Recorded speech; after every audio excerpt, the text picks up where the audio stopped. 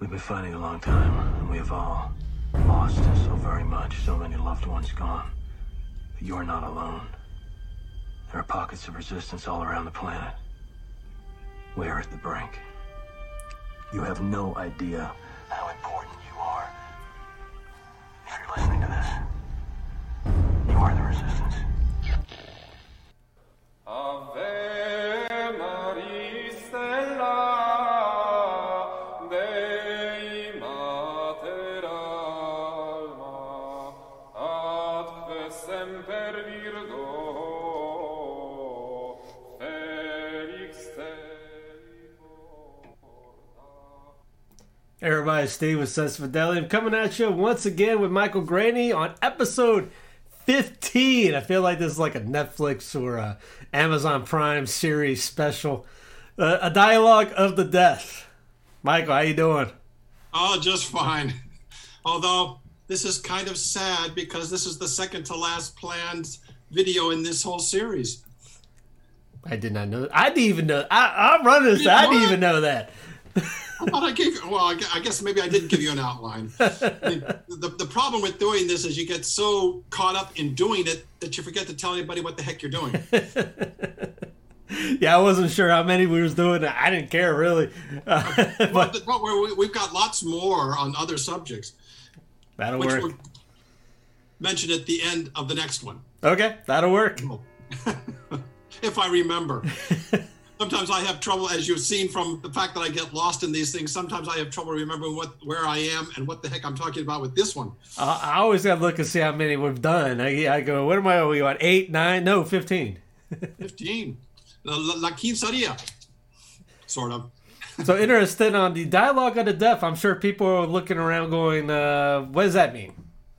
Well, what it means is that we're going to focus on the efforts that were made to reverse the hijacking of the Second Vatican Council and what happened to Catholic social teaching, which for the most part was what Father William Ferree, who was a co-founder of the Center for Economic and Social Justice, called a dialogue of the deaf, because people were not listening to each other.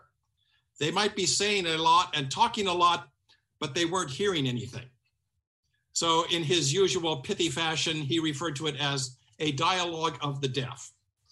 He wasn't being pejorative with anyone. He was just pointing out a fact. So what we're going to be looking at today is, well, not just what happened after Vatican II, but how the efforts that were made to try to get things back on track, which, as we've seen from the very beginning of this series, was to try to counter the effects of the new things, socialism, modernism, and what became known as the New Age. And to be honest, about the only so-called reforms that were not instituted following the Second Vatican Council were those that were intended to correct the problem. And if you look into it, it's clear from the council documents, and it's clear from the encyclicals leading up to it and following it, what the authorities, particularly the Pope, were trying to do, and they were completely ignored by almost everyone, which we covered in the last encyclical. Every effort was made to try to reinterpret everything to fit the new things that the council was intended to counter. And instead of kickstarting the program that had been laid out since Gregory the 16th, what it did was reverse course and pretty much convince a lot of people erroneously that the new things that that the popes were trying to counter was actually authentic Catholic teaching. And what got almost entirely ignored was the dignity of the human person, who is supposed to be the focus of Catholic social teaching. And the attacks on private property, which is what socialism does, and the shifts in the natural law, which is what modernism does, it completely removed the human person from the equation. They focused on the collective. Frankly, you're not going to protect or enhance the human dignity of every person without private property. and without it being regarded as sacred and inviolable, as Leo XIII said, and as subsequent popes, those that did, reiterated and emphasized that fact. Even though a lot of people confuse the natural and absolute right to be an owner with the necessarily limited and socially determined rights that govern what an owner may do with what is owned. We have to keep in mind at all times when looking at Catholic social teaching, power follows property. I mean, it was exactly 100 years ago that Daniel Webster made that observation in the Constitutional Conventions of 1820. You can't get away from it. As Benjamin Watkins Lee said it, in the Virginia Convention, power and property may be divorced for a time, may be separated for a time, but divorced never. For as soon as the pangs of separation are felt, power will follow property, or property will take over power. They have to go together. And if you respect the dignity of every human being, you have to make every effort, as Leo XIII said, to make as many as possible of the people owners. You're not going to do it with wages, welfare, redistribution, or anything else. Those may be absolutely essential in the short term to keep things going. At the present point in, the way the shape of the world is in today, I don't see how you can get away from redistribution, but that's not a solution. It's an emergency stopgap. It's an expedient on the way to a more just society. And I think I just gave the conclusion to the whole video, so we can just stop now. But if you really want to go on, the thing was that, let's see. Okay, yeah, see, this is the problem with my getting off course so often. We have to, the point I was trying to make that I got off on is that we have to focus, as Catholic social teaching is supposed to, on the dignity of every human being, not the collective. The dignity of humanity sounds great, but it's the dignity of the human person we're after. Now, one of the problems was that following the Second Vatican Council, this had been going on in Catholic intellectual circles for quite some time, but it started to seep out into the general consciousness now that the framework for understanding Catholic social teaching shifted from Aristotelian Thomism, the philosophy based on Aristotle as corrected and clarified by St. Thomas Aquinas. There's a reason they call him the angelic doctor, but we won't get into that right now. But it shifted from Aristotelian Thomism to a very distorted Platonic Augustinianism. Now, I have to say distorted because even though people will cite St. Augustine, as Monsignor Ronald Knox pointed out in his book, Enthusiasm, which came out in 1950, they don't really understand St. Augustine. They twist it. What they do is they use it as an excuse for what he called enthusiasm, which he defined as an excess of charity that causes disunity.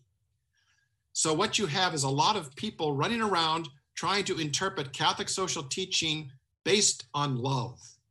They're loving everybody, and somehow they manage to hate anyone who disagrees with them, but that's another issue.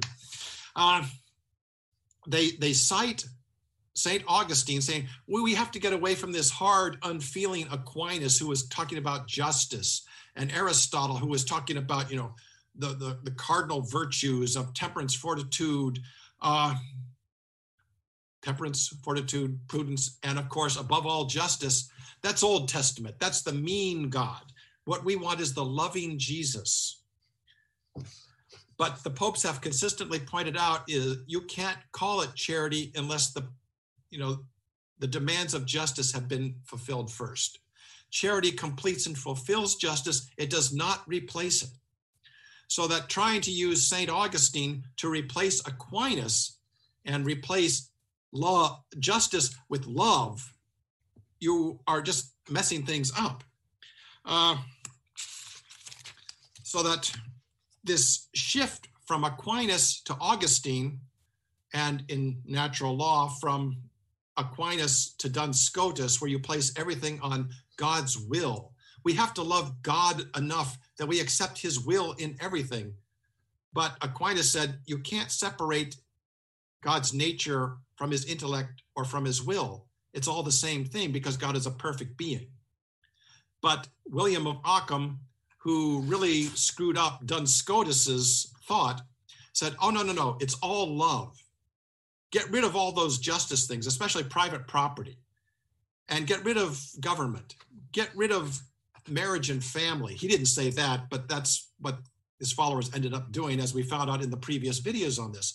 You have to get rid of the church. You have to get rid of all political forms, organized religion, marriage and family, and the perfect society will spring spontaneously into being based on love.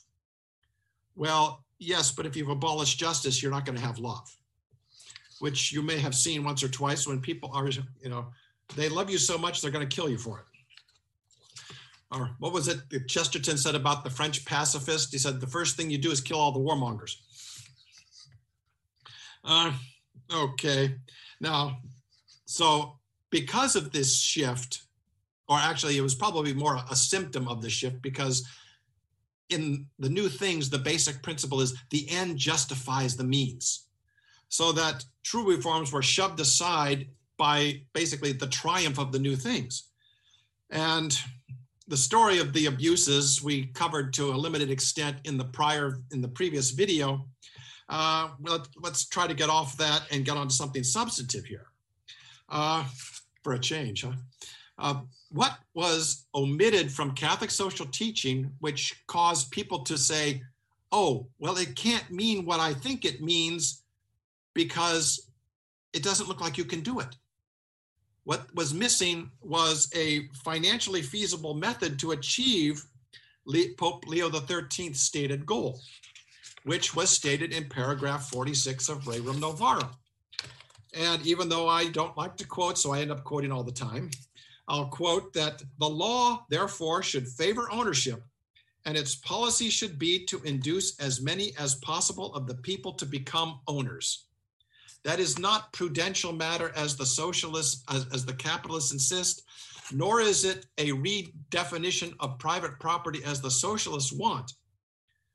But they came up against what Louis Kelso, as we covered in the video on economic justice, the slavery of savings. People assume that the only way to finance new capital is to cut consumption and save, which means that only the people who control money and credit, in our day, the state, or those who are rich enough to be able to save can own, which automatically means either capitalism or socialism.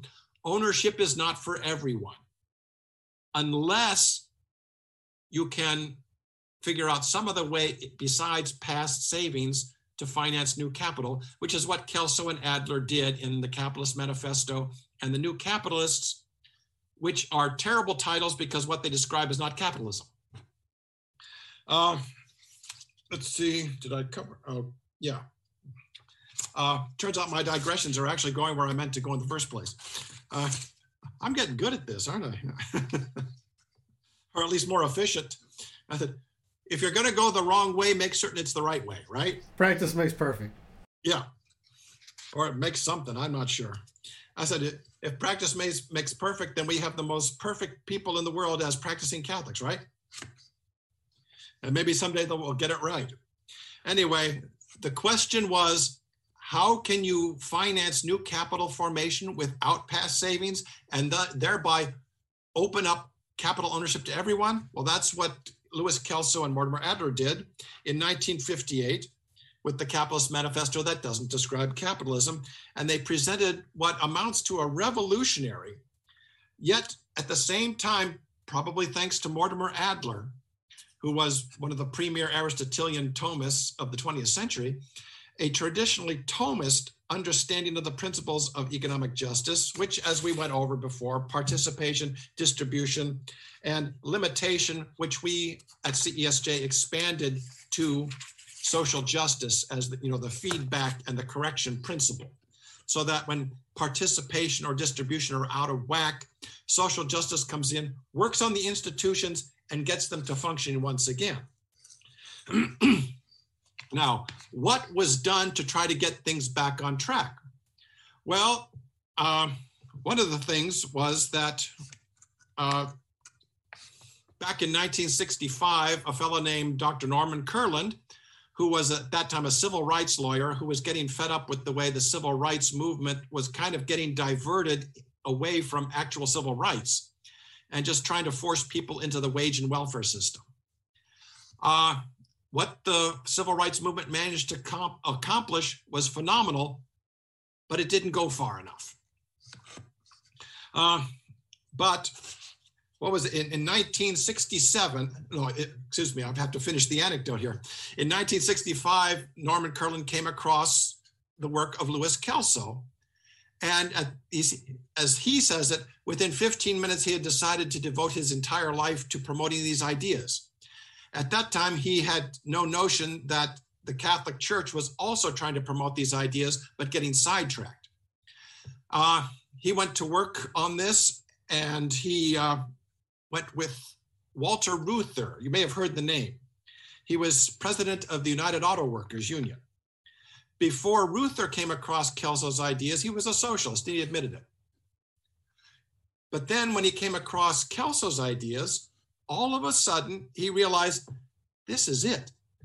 And in February 20th, 1967, he testified before the Joint Economic Committee of Congress, trying to promote these ideas, that workers, as well as everyone else, can become owners of the companies where they are employed by purchasing shares on credit and repaying them with the dividends of the shares themselves.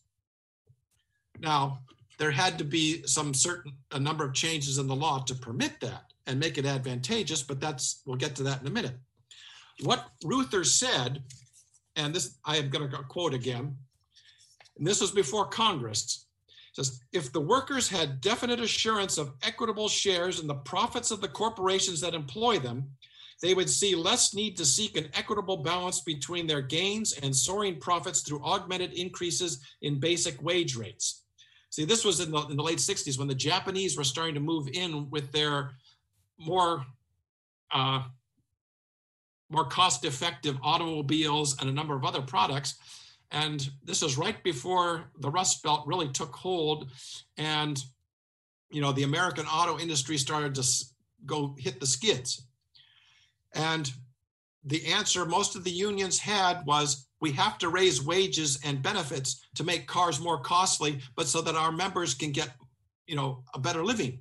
We have to raise wages. This whole, make the minimum wage $15 per hour, which increases costs so that you need more than $15 per hour, which it's a vicious circle. But what Reuther said was, get ownership, take it out of profits, which does not raise wages. Or I can actually let him say it himself here by finishing the quote. This would be a desirable result from the standpoint of stabilization policy because profit sharing does not increase costs, which he just said better than I tried to a moment ago. Since profits are a residual after all costs have been met, and since their size is not determinable until after customers have paid the prices charged for the firm's products, profits sharing as such cannot be said to have any inflationary impact upon costs and prices. This is a labor leader talking about this for his members. Profit sharing in the form of stock distributions to workers would help to democratize the ownership of America's vast corporate wealth, which was something that a fellow named Judge Peter Stenger Grosscup was talking about in the early 20th century. He was one of Theodore Roosevelt's trustbusters, and he was seeing the concentration of wealth and ownership in the hands of a few people. And so what he said was, we need a two-step process here. We need a national corporation law to prevent all the individual states from, competing to see which of the powerful they can cater to. And there needs to be a program whereby ordinary people can buy shares in corporations so that they can own them too, which will spread out America's corporate wealth. It will peopleize the corporation, he said it. That was a good word back in 1910 when he said it. So.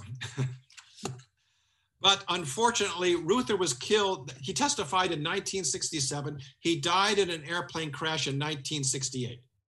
Or may have been late 1967, but right after he testified, he was taken out of the picture. He was probably at that time, one, the only labor leader who saw this stuff, and two, the only labor leader with enough authority and clout to get it through had he lived. Still, they didn't give up. In 1973, Norm Kurland, who was by then Louis Kelso's Washington counsel, started working to try to get what Kelso had invented, the employee stock ownership plan, enacted into law. Now, the law in the United States is such that if the law doesn't say you can't do it, you can. So that there were a couple hundred ESOPs in the United States prior to their enactment into law in 1973. But they didn't have the advantage of favorable tax treatment and quite a few other things we will get into. I didn't mean to get into technical details here. We could if you like, but no, I don't think so. Okay, now on November 27th, 1973, after a long story that Norm tells so much better than I do, and it is a great story.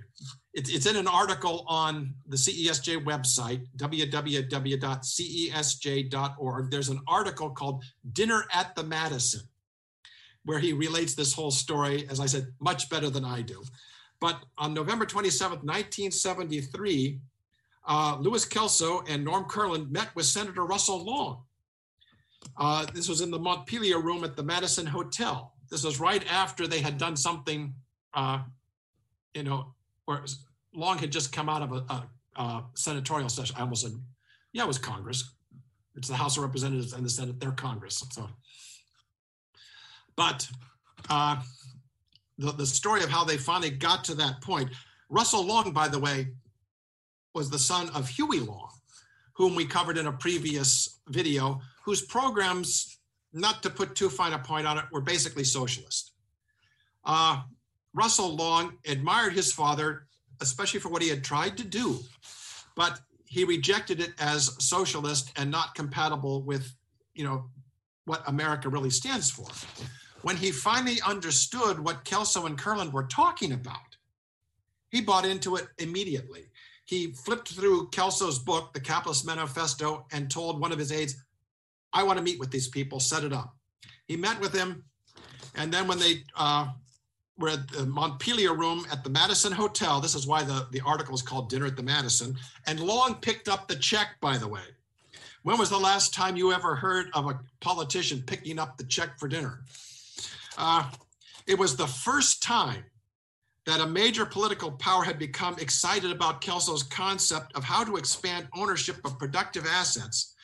And he agreed to champion the ideas in legislation. And very quickly, they were enacted into retirement law. It so happened, I'm getting into technical aspects again, I didn't mean to. The existing body of retirement law was perfect for this because you could do all kinds of things that you couldn't have done if you had tried to put in a new body of law to do it. And it didn't stop there. On July 20th, 1974, the governor of California, I don't know if you've heard of him, his name was Ronald Reagan. He made a speech before the Young Americans for Freedom. And again, I'm going to quote, because Reagan had the best speechwriters and pretty good delivery, actually. He said, over 100 years ago, Abraham Lincoln signed the Homestead Act. There was a wide distribution of land, and they didn't confiscate anyone's privately owned land. We need an industrial Homestead Act. Now, he slightly misstated the bit that no one was deprived of land for the Homestead Act. The Native Americans may have lost a little bit there, but that's not the point. The point was that the Homestead Act of 1862 was and remains the single greatest economic initiative in history. And about the 1950s, when Keynesian economics came to the fore and people were being forced into the wage system willy-nilly, and the wage and welfare system took over global economics, that's when academia started going after the Homestead Act, telling how bad it was. No, it wasn't bad. Yes, there were certain things. No human, program is perfect, and there were some things that didn't work right. It didn't benefit everybody. Some people were treated unjustly, such as the Native Americans and the holders of Spanish land grants and a few other things. But the point is, it was a way that ordinary people could become capital owners in the form of landed capital without having existing savings and without taking cuts in pay. That was the message right there. And that's why Ronald Reagan said, we need an Industrial Homestead Act, which we renamed Capital Homestead Act. And then we realized not too long ago that, since we would like to see this thing globally, as with the Catholic Church, of course, Capital Homestead Act doesn't really mean much to a lot of people around the world. So we decided that, Economic Democracy Act is probably a better term. So we're trying to go with that now. Although, try to transfer capital homesteading into economic democracy, it doesn't quite work. I don't know. Whoever thinks these things up doesn't think them through completely. So it didn't stop there either. A number of people, even politicians, were getting behind this. On June 22nd, 1981, the governor of Delaware, Pete DuPont, Pierre Samuel DuPont IV, the DuPont family, signed House Bill 31 of course, Delaware. And the bill made broadened capital ownership and ESOPs official government policy to be encouraged by all Delaware state agencies. And we have a photograph of all the people lined up to watch this. And a couple days later, Reagan wrote a personal letter to DuPont. And in it, he said, the General Assembly of the state of Delaware has taken an important step by the adoption of House Bill 31, which makes it the policy of the state to encourage the broadening of the base of capital ownership among the people of the state.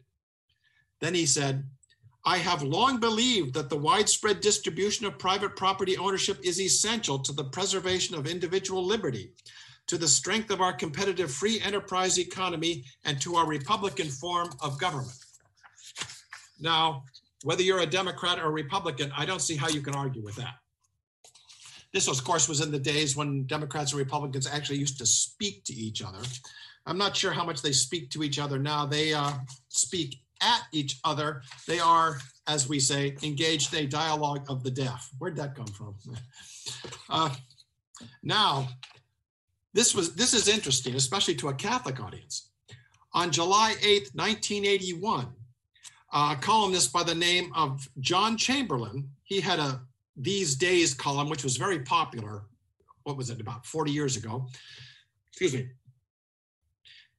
In the column that he titled, Everything Back to the Electorate. In other words, he was trying to, in a complicated way, say power to the people.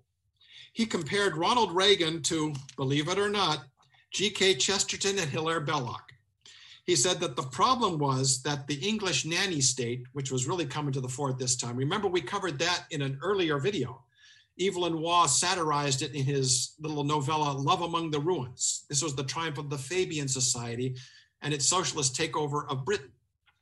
Well, according to Chamberlain, the problem with England was that they had gone with the nanny state and gone with Fabian socialism instead of distributism. Of course, this was before the current Chesterton revival. And unfortunately, as I noted in the video on Chesterton, a lot of Chestertonians have unfortunately confused Fabian socialism and distributism. So much so that I think Chesterton was rather, disappointed toward the end of his life. He kind of gave up on trying to convince people. He kept working at it, but he gave up on the distributists, although not distributism. Now, fast forward another couple years.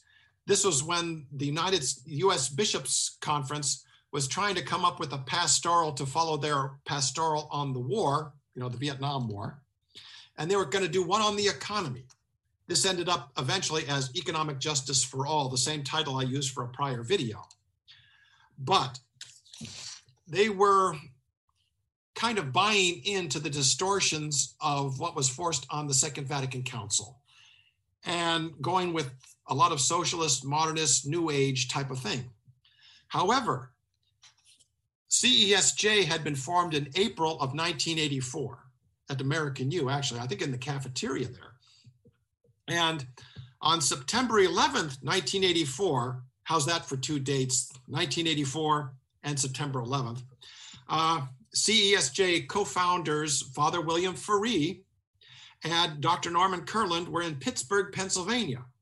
And they were there to address the Catholic Lay Commission on the U.S. Economy, which was a group of Catholic laity led by former U.S. Treasury Secretary William Edward Simon, who was obviously a Catholic. He had been Secretary-Treasurer under Nixon. And these lay Catholics were rather concerned about the direction that the draft pastoral was taking.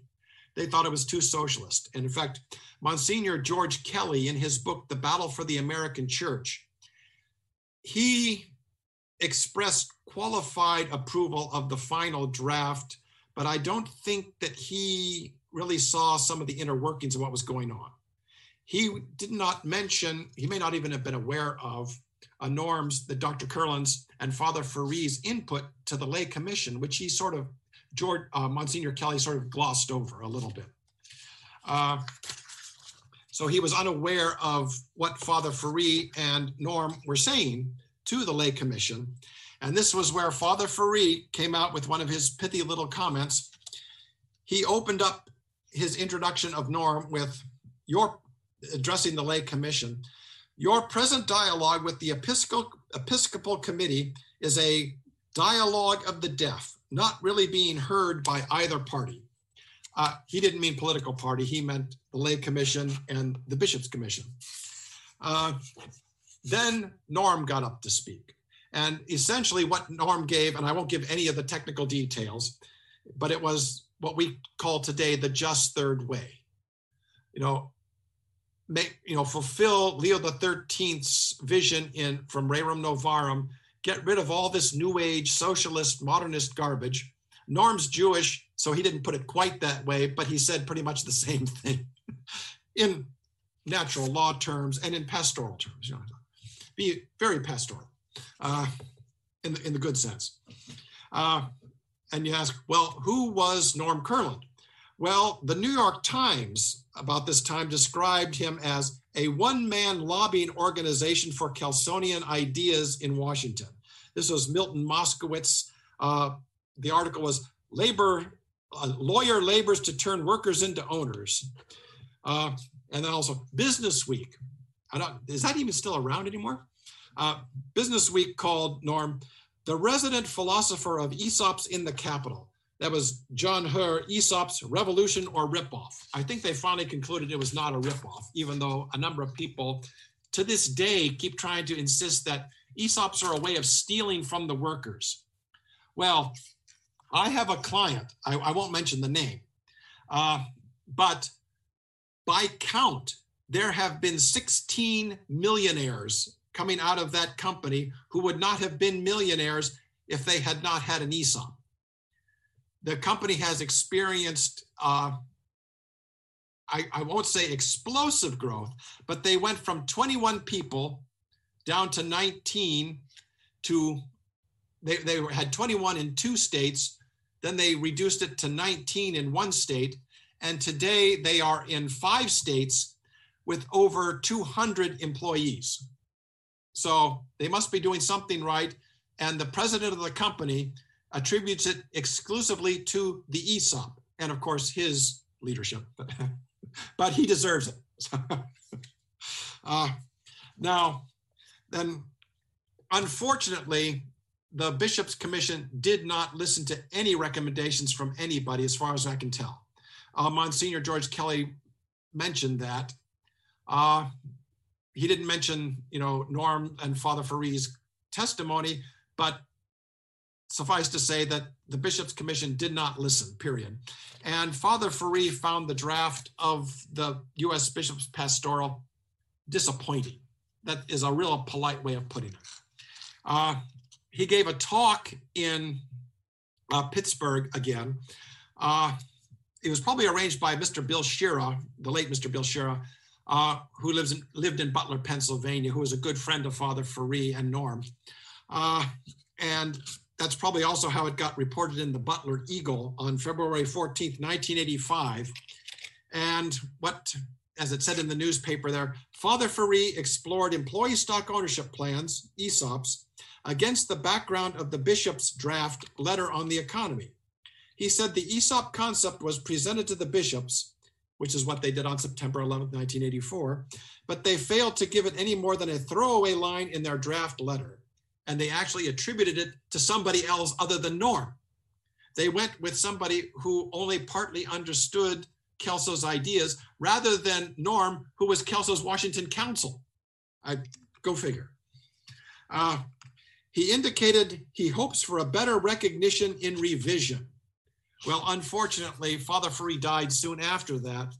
And I think, this is a personal opinion, I cannot verify it, I think the bishops were afraid of him because he had power in Rome, he had connections all over the place. And if he had lived, he would have made a stink in a polite and pastoral way, of course. But I think that the final document would not have been as modernist and socialist as it ended up being. Now, so instead of Father Ferree and Norm Kurland and Kelso and Aquinas and a few other people, what the U.S. Bishops Pastoral on the Economy cited was Monsignor John A. Ryan and E.F. Schumacher. I have a copy of it, the first edition. Yes, they do cite them. It's there. I mean, this is how I think Schumacher got elevated into a great Catholic prophet, even though he was a Fabian socialist. Yes, he converted to Catholicism.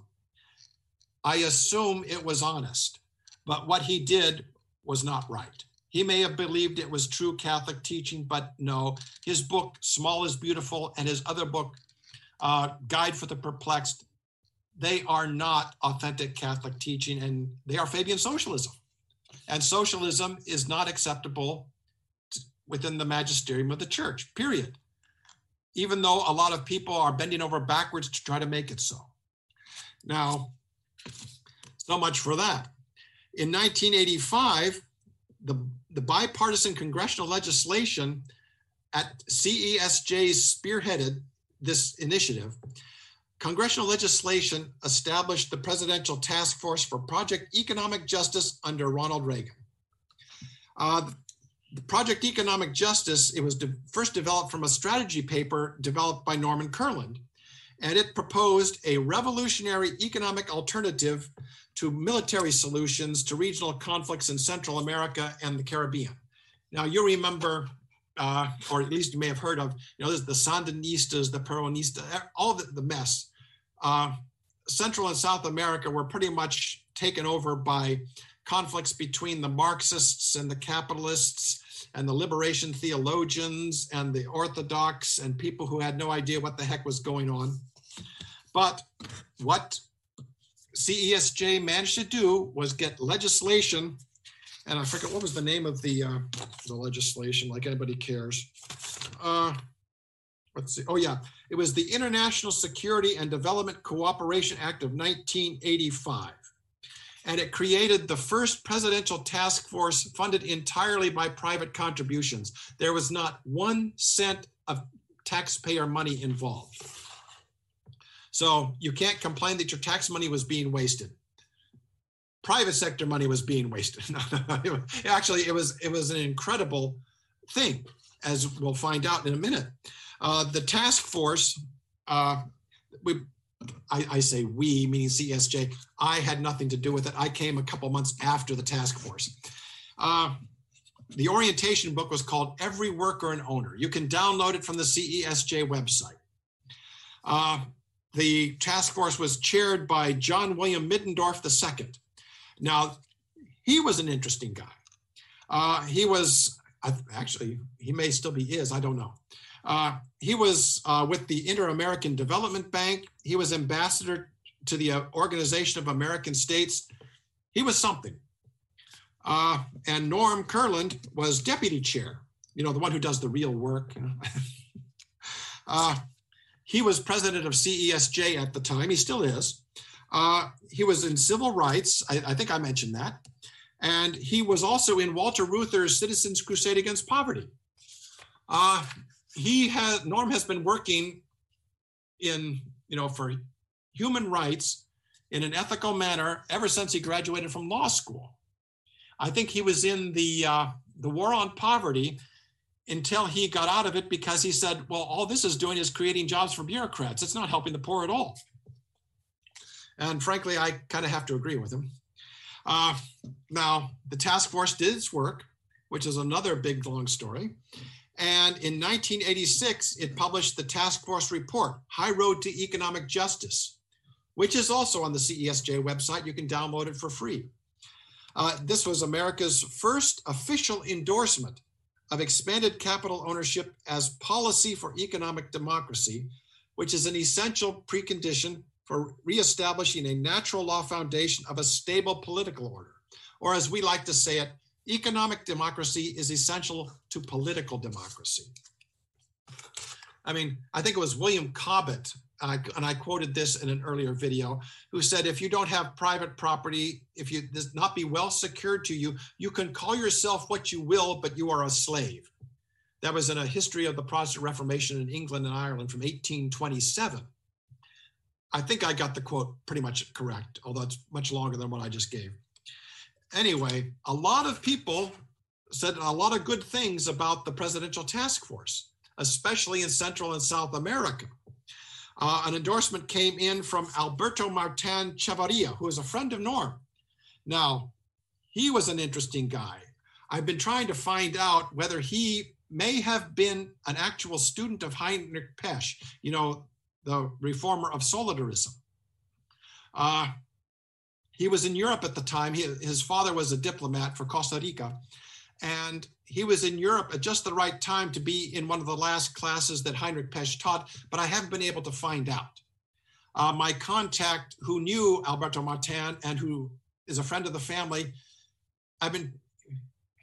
he lives in Central America, and he is one of the most mañana people you'll ever want to meet.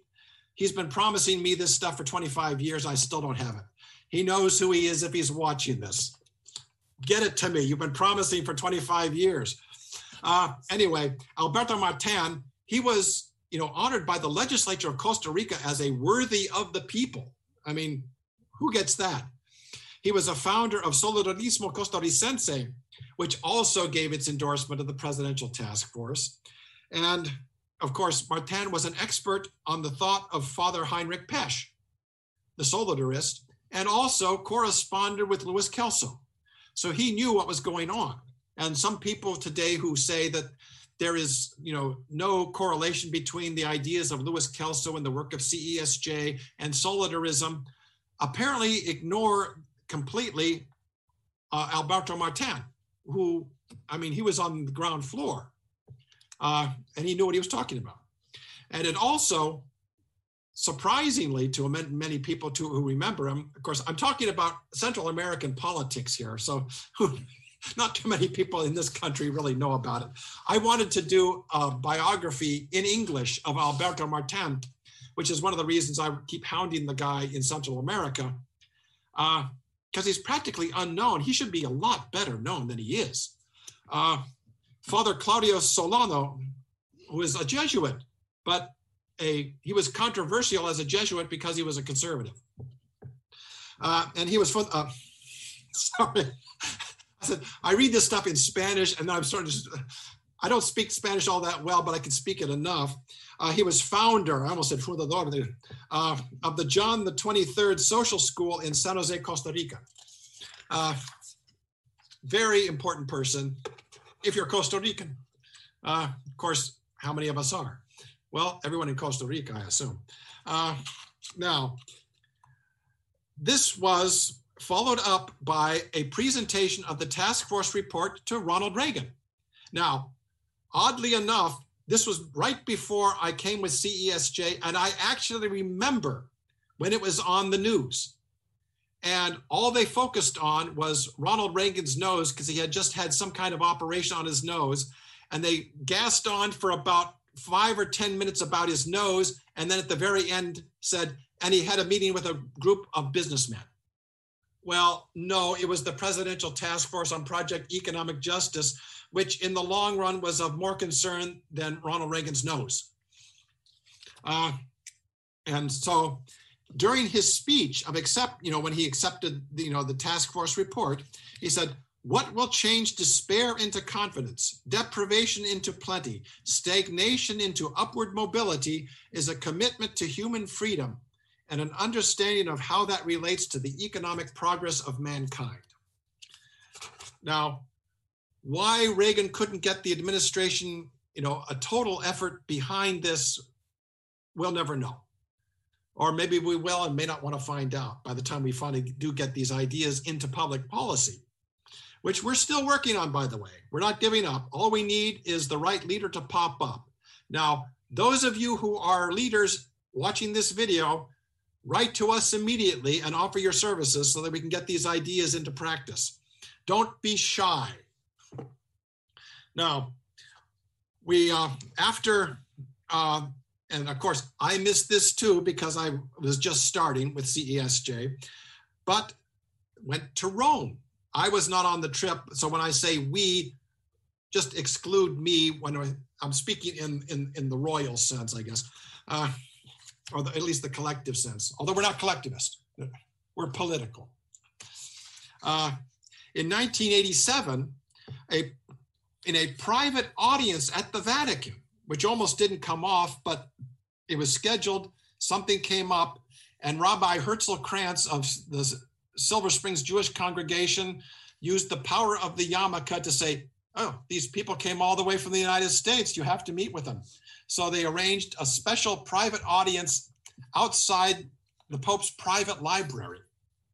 And at that were members of CESJ and representatives of Polish Solidarność, the Solidarity movement, the one headed by Lech Wałęsa, and the woman whose name I can never pronounce unless I see it in print.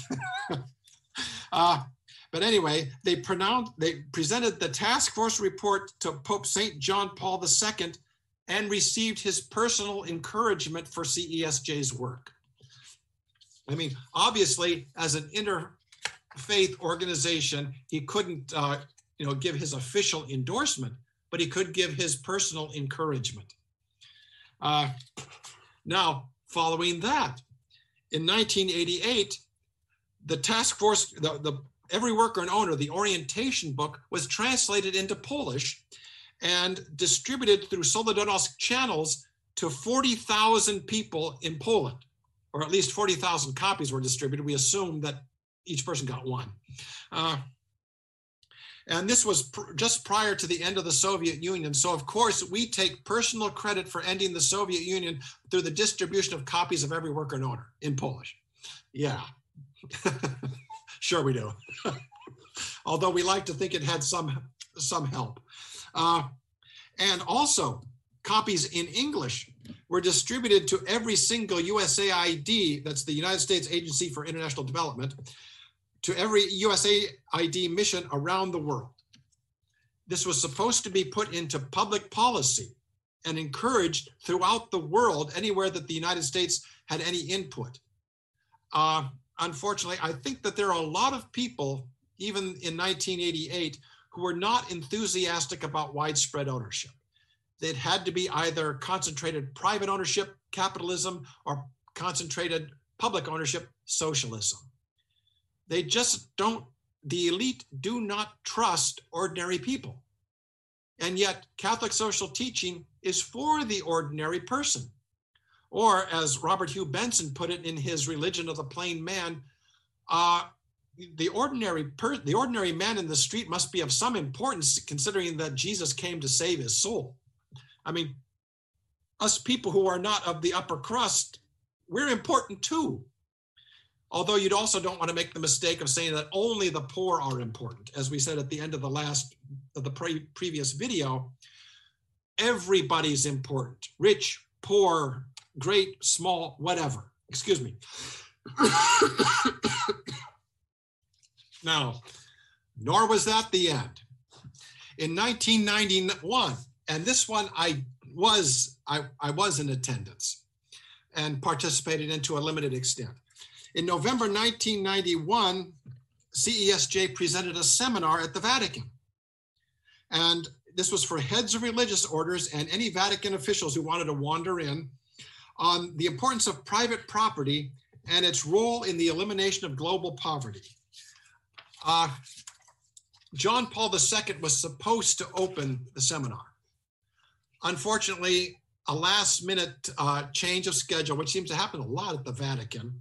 He had to meet with some bishops of something or other on some emerging crisis, which is always going on. And so Achille Cardinal Silvestrini, who was at that time the prefect of the Oriental congregations, like junior pope, and also the Secretary of State for Internal Affairs, opened up the conference, the seminar. I remember he spoke in Latin, and my Latin is so bad that I couldn't figure out what he was saying. He was speaking so fast. But he did invite us to his villa for tea afterwards. This was Villa Nazareth, where he ran, and I think it's still around. It was a boys' school. Education was very important to him. And one of the things he liked about what we were saying was that these ideas should be taught in Catholic academia. I assume that he made certain that they were taught in his school, Villa Nazareth, but I don't know.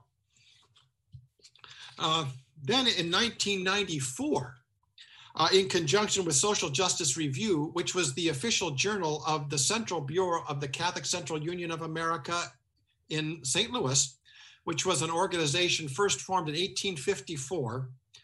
I'm not sure where it stands right now. It's taken a couple of hits,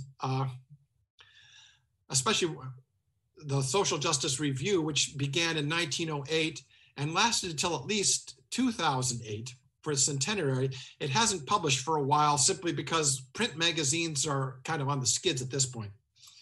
But anyway, what we did was, starting with the results of the seminar at the Vatican in 91, we finally put together a compendium in 1994 called Curing Rural Poverty, the New Role of Property. I have an article in it. It's not my best work, but trust me, the other articles are really good. We even got Lorenzo Servite de Sendra, who was one of Mexico's richest men. He died not too long ago. He was probably the only rich man in Mexico whom the communists said, don't go after him. He's too popular with the workers. He contributed an article to our book. And it was a follow-up to the Vatican Seminar, as I said, and we sold over 5,000 copies, which for a micro press like CESJ, that's a bestseller. I mean, ordinarily they'll say that a bestseller is somewhere around 30, 40,000, but that's for the big presses. When a small press or even a micro press sells 5,000 copies, that's phenomenal. And I should mention, you can still get a free download of Curing World Poverty from the CESJ website. And make a huge donation to cover the cost, of course. Now, in 2003, skipping forward a bit, we were, the resistance to these ideas is growing, frankly. I mean, the momentum of the distortion of Vatican II in Catholic circles is enormous. Excuse me. But every once in a while, there's a glimmer, like this video series here. You can pat yourself on the back. In 2003, however, Norman Kurland, met with then Senator Rick Santorum regarding a proposal to make all citizens of Iraq owners of the oil. And I'm looking at the slide I prepared for this, and if you can correct it, please do so, because I left out the word oil. Okay, but in any event, this led to a meeting with the US ambassador to Iraq, Paul Brenner, and the proposal was actually favorably received by religious moderates in Iraq. I think the name of the Ayatollah was Sistani, I think. Don't quote me. I'm not sure. I should have written it down, so of course I didn't. In fact, as you can see from that slide, I didn't write a couple of things down. In 2004, backtracking just a little bit, in 2001, CESJ received a grant from the Donner Foundation to develop a report on what can be done about Social Security from a free market, private enterprise point of view, because it was becoming obvious even then that Social Security was in trouble. And so in 2004, we published a book, basically a report funded by the Donner Foundation, not very much, Capital Homesteading for Every Citizen, a just free market solution for saving Social Security. Now, as I said, we've replaced the term capital homesteading with Economic Democracy Act, and we don't have a verb for it yet. But basically, the idea was to present a comprehensive program of monetary, tax, and expanded ownership reforms to make every citizen a capital owner.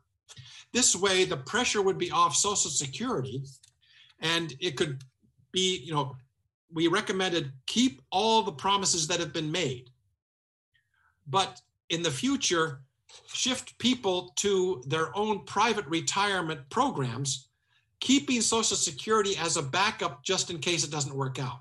We're not saying eliminate Social Security, as some people have accused us of saying. That why would we subtitle the book Saving Social Security if we were talking about eliminating it? But that's another issue. People, as we said, this is a dialogue of the deaf.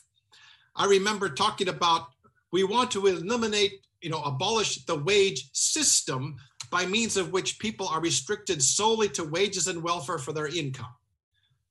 Immediately, somebody snapped back with, oh, you want to abolish wages. We never said any such thing. What we said was that in addition to wages, people should have means of acquiring and possessing capital. This way you can supplement your wages with capital ownership. And in fact, as de Tocqueville pointed out in Democracy in America almost 200 years ago, if you want to raise wages naturally, make people into capital owners.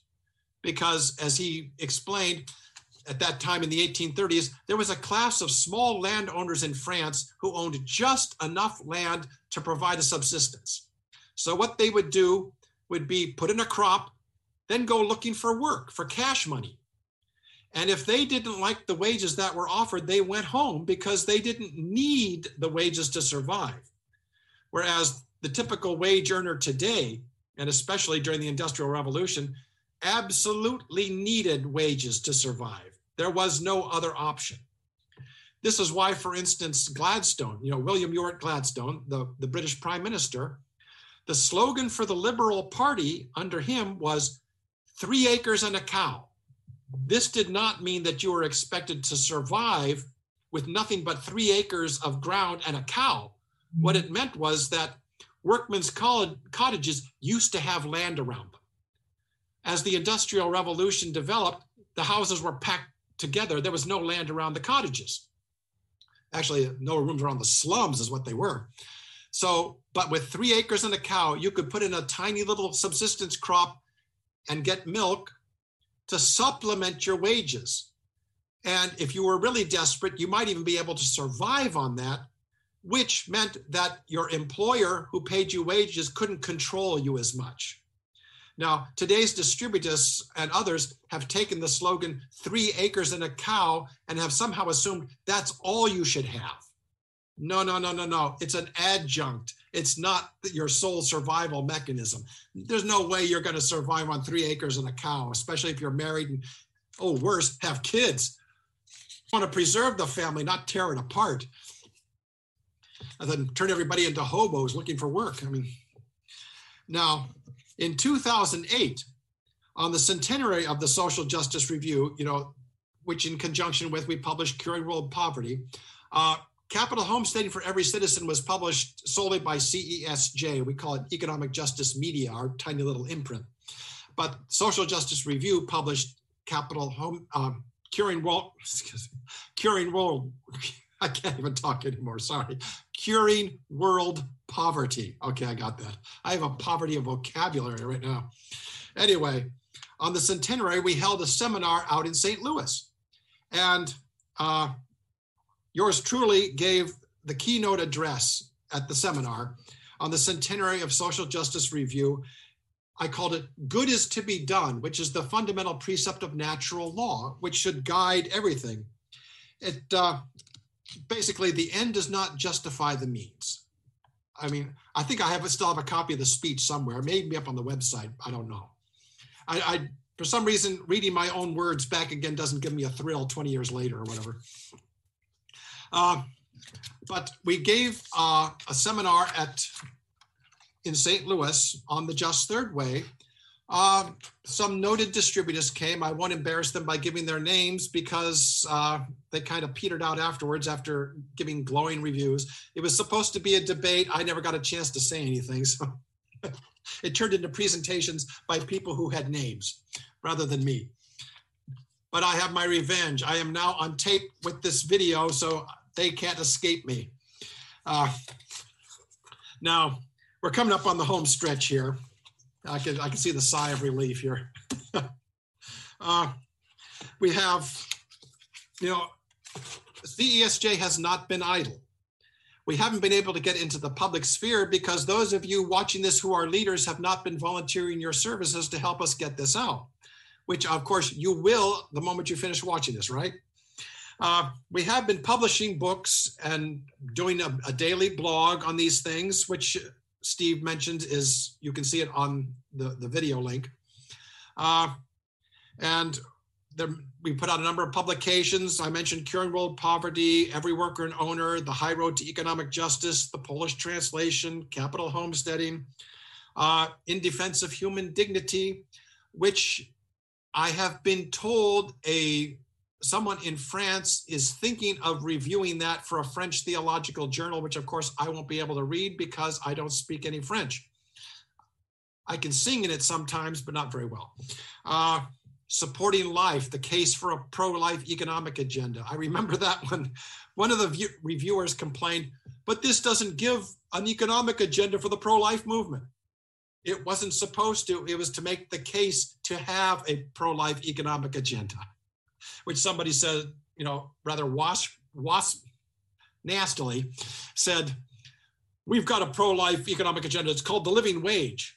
Well, Walter Reuther, whom we spoke of a few minutes ago, would disagree with that because if you talk about raising wages, you're raising prices and you're caught in an inflation price spiral.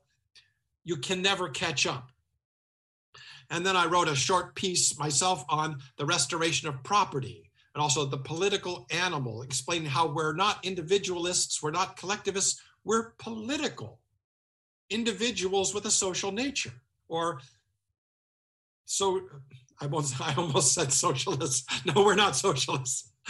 We're human persons, that is, individuals with a social nature.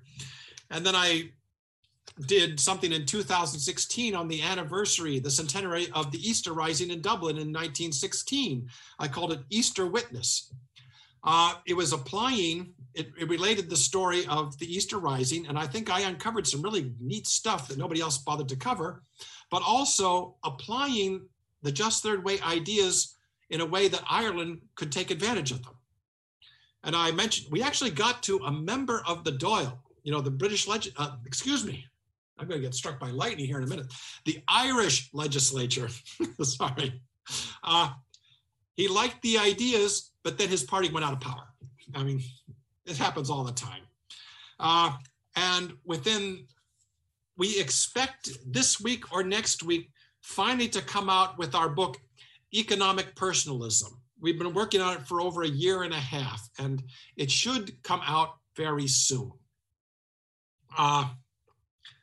I hope, because frankly, we're finishing up this series of videos with the next video, and we need another series to come in after that, and it should be on economic personalism if we have the book out. Anyway, this raises the question, why haven't these ideas caught on? This is our conclusion. Why haven't these ideas caught on? Well, one, as you may have got from this entire series, The influence of the new things, socialism, modernism, and the New Age, has been pervasive throughout society. Not just the Catholic Church, but the mainstream Protestant denominations have caved in. The Catholic Church hasn't quite caved in. There are still centers of resistance, which I think may be the overall title of this these themed here.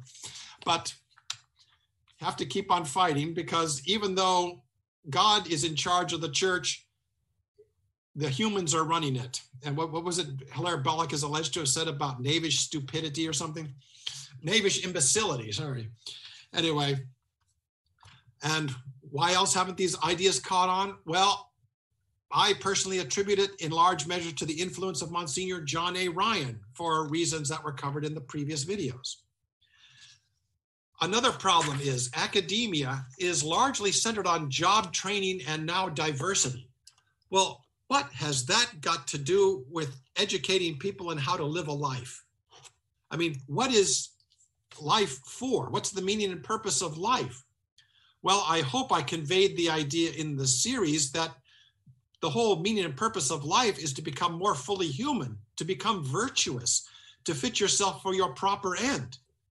I mean, if you're not Catholic, you may define that differently, but still, the fundamental principle is the meaning and purpose of life is to become more fully human. Now, why? Okay. This one I've also mentioned, particularly in this video, lack of leadership. If you're a leader, why aren't you buying into these ideas, and why aren't you getting in touch with us? Contact information on the website, www.cesj.org. Send us an email. Dr. Norman Kurland will be more than happy to talk to you, especially if you're a politician in office or running for office. He's convinced that no matter who you are in this campaign, especially, if you took these ideas and ran with it, you would win in a landslide. So why aren't people paying attention to it? Well, they're too busy calling each other names, for one thing. Now, what about, there's also a flawed understanding of philosophy, especially social justice.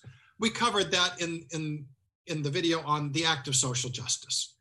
People continue to misunderstand these things. Of course, if you watch these videos, you'll be an expert on it immediately, right? There's a flawed understanding of private property, especially its empowerment potential. As I mentioned in this and prior videos, power naturally and necessarily follows property. Unless you want people to be de facto slaves of the state or slaves of an employer, they must own capital. And what that means is that you have to make every child, every woman, every man, empower them with the means of acquiring and possessing private property in capital.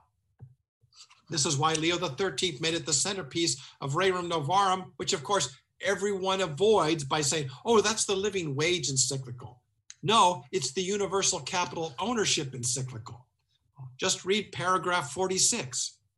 And of course, realize that the big problem, and the one we're going to close with, is the reason Rerum Novarum didn't take off and Quadragesimo Anno and Vatican II got hijacked, and why these ideas have not been put into public policy. There is a flawed understanding of money and credit. People are obsessed with the idea that you need past savings in order to finance new capital, which means that only the rich or only the state can own. If you can repair that system and do what Kelso and Adler were talking about, tie into future savings, whereby ordinary people are rendered credit worthy so that they can become capital owners by purchasing new capital on credit and repaying it with the future profits of the capital itself, which is how the rich have become rich. Then you will be a long way towards solving the fundamental problem, and you will get power back to the people. You will have a secure basis on which to teach people the meaning and the purpose of life. And you won't have all these arguments about whether we should have socialism or capitalism or modernism, because the fact that these are contrary to human nature will become obvious. You won't need all these socialist fixes or capitalist cop-outs. You can make every human being an owner of capital, or at least have the opportunity and means to, and take care of the unfortunate very much easier than you do nowadays. Just by,